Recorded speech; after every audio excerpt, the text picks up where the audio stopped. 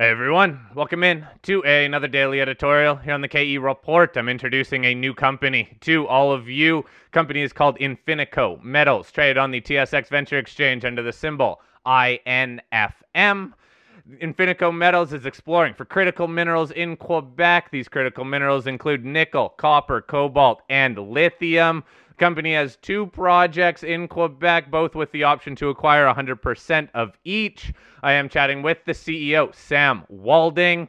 Now, Sam, this is, again, an intro to the company, but it is a rebrand of a company that I featured on the show a few years ago with a whole new focus, again, on critical minerals in Quebec. Please, Sam, give us a bit of a background here on Infinico Metals, how it came together, and why focus on these critical minerals in Quebec.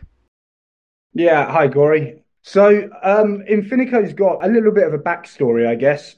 The company was actually started a couple of years ago, and the original name was Buren Gold. It was focused on gold projects out in Newfoundland. It was a company that was seeded by a plethora of private equity. The company did what it was supposed to do. It was out drilling a gold project. Ultimately, though, the project wasn't very fruitful, didn't hit the grades and the size that it needed to. So it went through a bit of repurposing and rebranding. So that's the point really that I came into Infinico.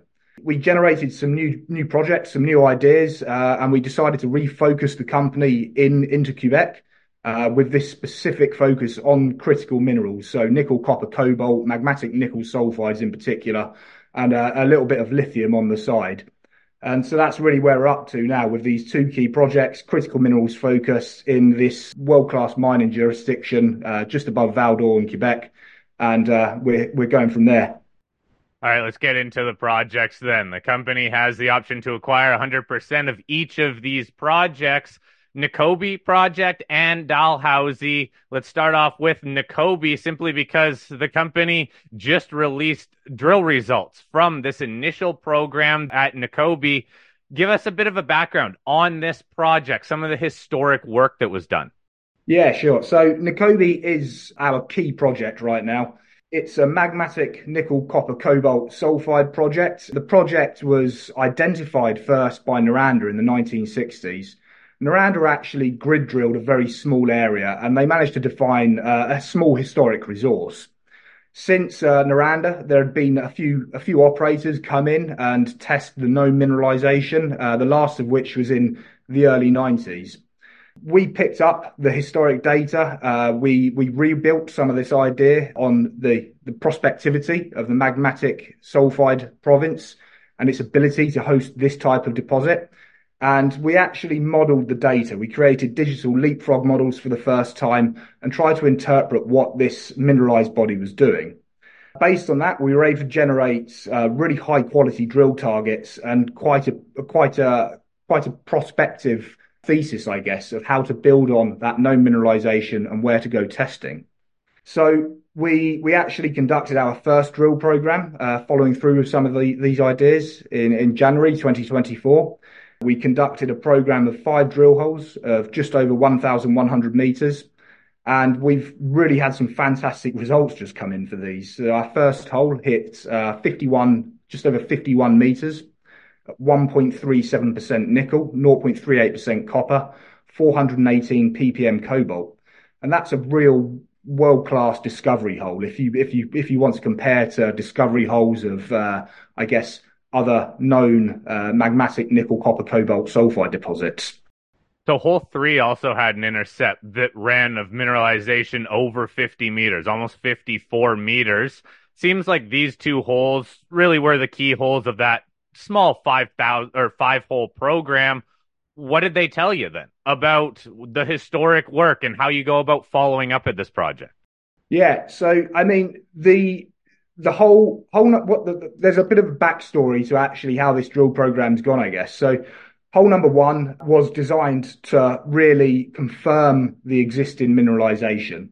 It did do that, and it went well beyond that. We've been able to double the grade and double the width of any known intersect on the project. Based on the historic data, though, we actually interpreted the mineralized body was plunging to a northwesterly direction. So that was why hole number two was planned. Hole number two didn't actually intersect anything, but it told us geologically that the mineralized body clearly wasn't dipping in that direction. When we drilled hole number three and hit in a different orientation and took structural measurements from both hole number three and hole number one, the structural readings strongly suggest a dip of the body now to the north direction. So it would suggest that we've actually drilled through the thickness in hole one. I guess maybe more importantly though, there's no real historic drilling to the north, and the area is completely open. In our fifth and final hole on the project, we drilled. We tried to drill in the northerly direction to try and intercept something to the north. It was a very poor drill pad. We didn't have any drill roads in place and any drill pads that could actually hit the direct down dip extension. We didn't expect to be drilling there, but hole five did intersect a very small section of magmatic nickel sulfide mineralization. And structural measurements in that again align with hole number one and hole number three and suggest the plunge and dip of this mineralized body is actually going to the north in an area which is completely untested and undrilled. So it sounds like you need to get back drilling here. Do you have any plans to get back on this project to follow up on this new theory of where the mineralization is? Yeah, we do. I mean, there are direct high priority drill targets now on this project which need testing straight away.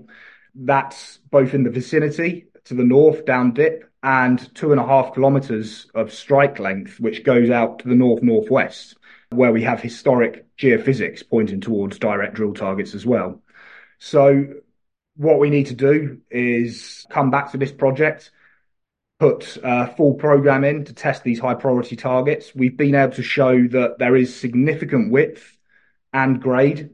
The nickel tenors in the drill core and the assays that we've released are exceptional, 8.2% average over this long intersect in hole one. That shows that this system has got the potential to be a real high grade magmatic nickel sulfide system. So you don't need great quantities of material there to produce an economic style deposit. So everything is pointing towards what we want to see, I guess. And yeah, it's now just a case of chasing those targets, chasing the main body of mineralization and trying to expand and build on what we've shown so far in January. Okay, so follow-up drill program needed here. What about the Dalhousie project? This is more of a lithium focus with some recent results over the last couple months. So what's going on at Dalhousie now?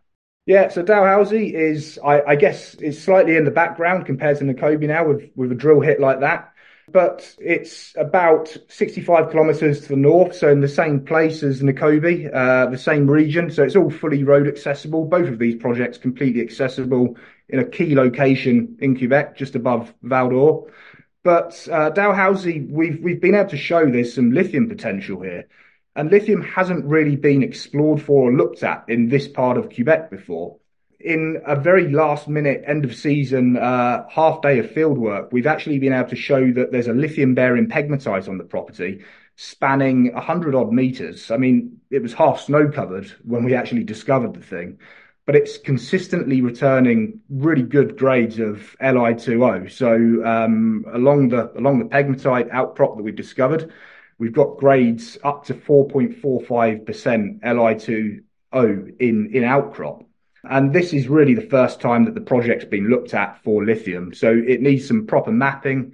Pegmatite needs tracing properly. The thickness needs to be able to be shown properly. And then there's more than likely direct drill targets there to go and follow up on later this year as well. So again, it's an exciting group of projects we've got in a very exciting region of the world, in really quite a sought after part of the world as well, in terms of ability to work, ease to work, and the ability to advance these projects forward quickly.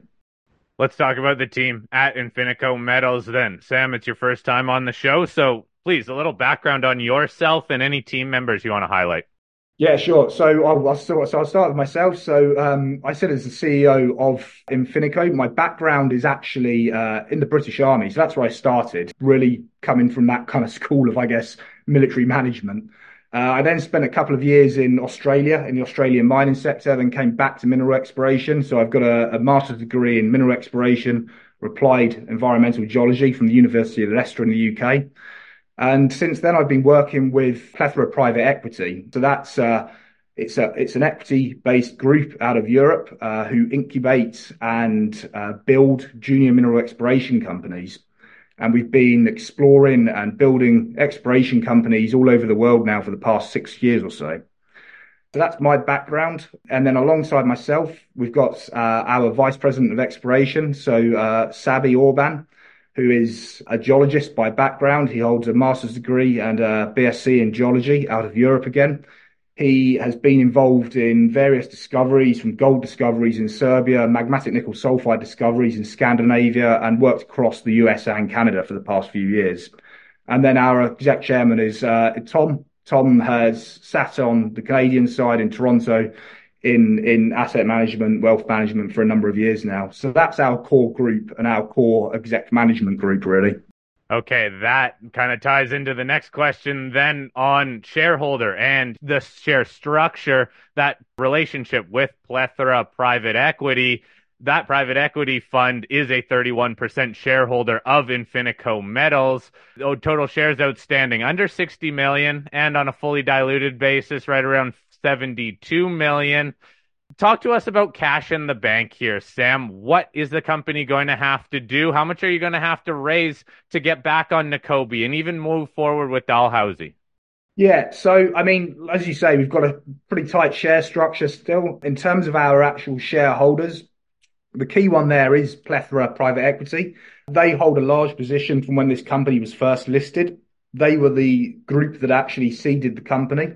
Since then, they've been supportive the whole way out. They were involved in the last round of fundraising back in November in 2023, which was the proceeds went towards the drilling of Nakobe, and they'll be supportive throughout going forward as well.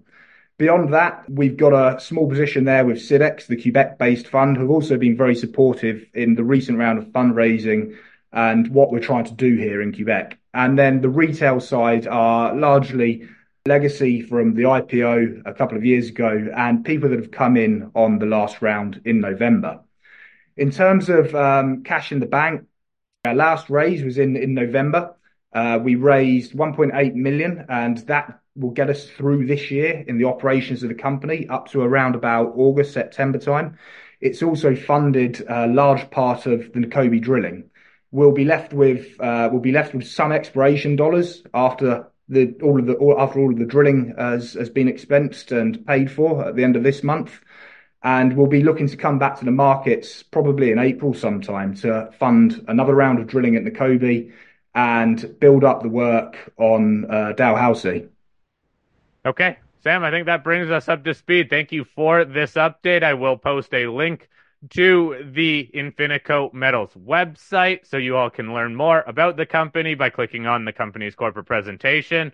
I'll also follow up as we get closer, I guess, to the company raising some money and any other news that comes out of the company. Sam, thank you again for your time. Please keep me up to date on future news.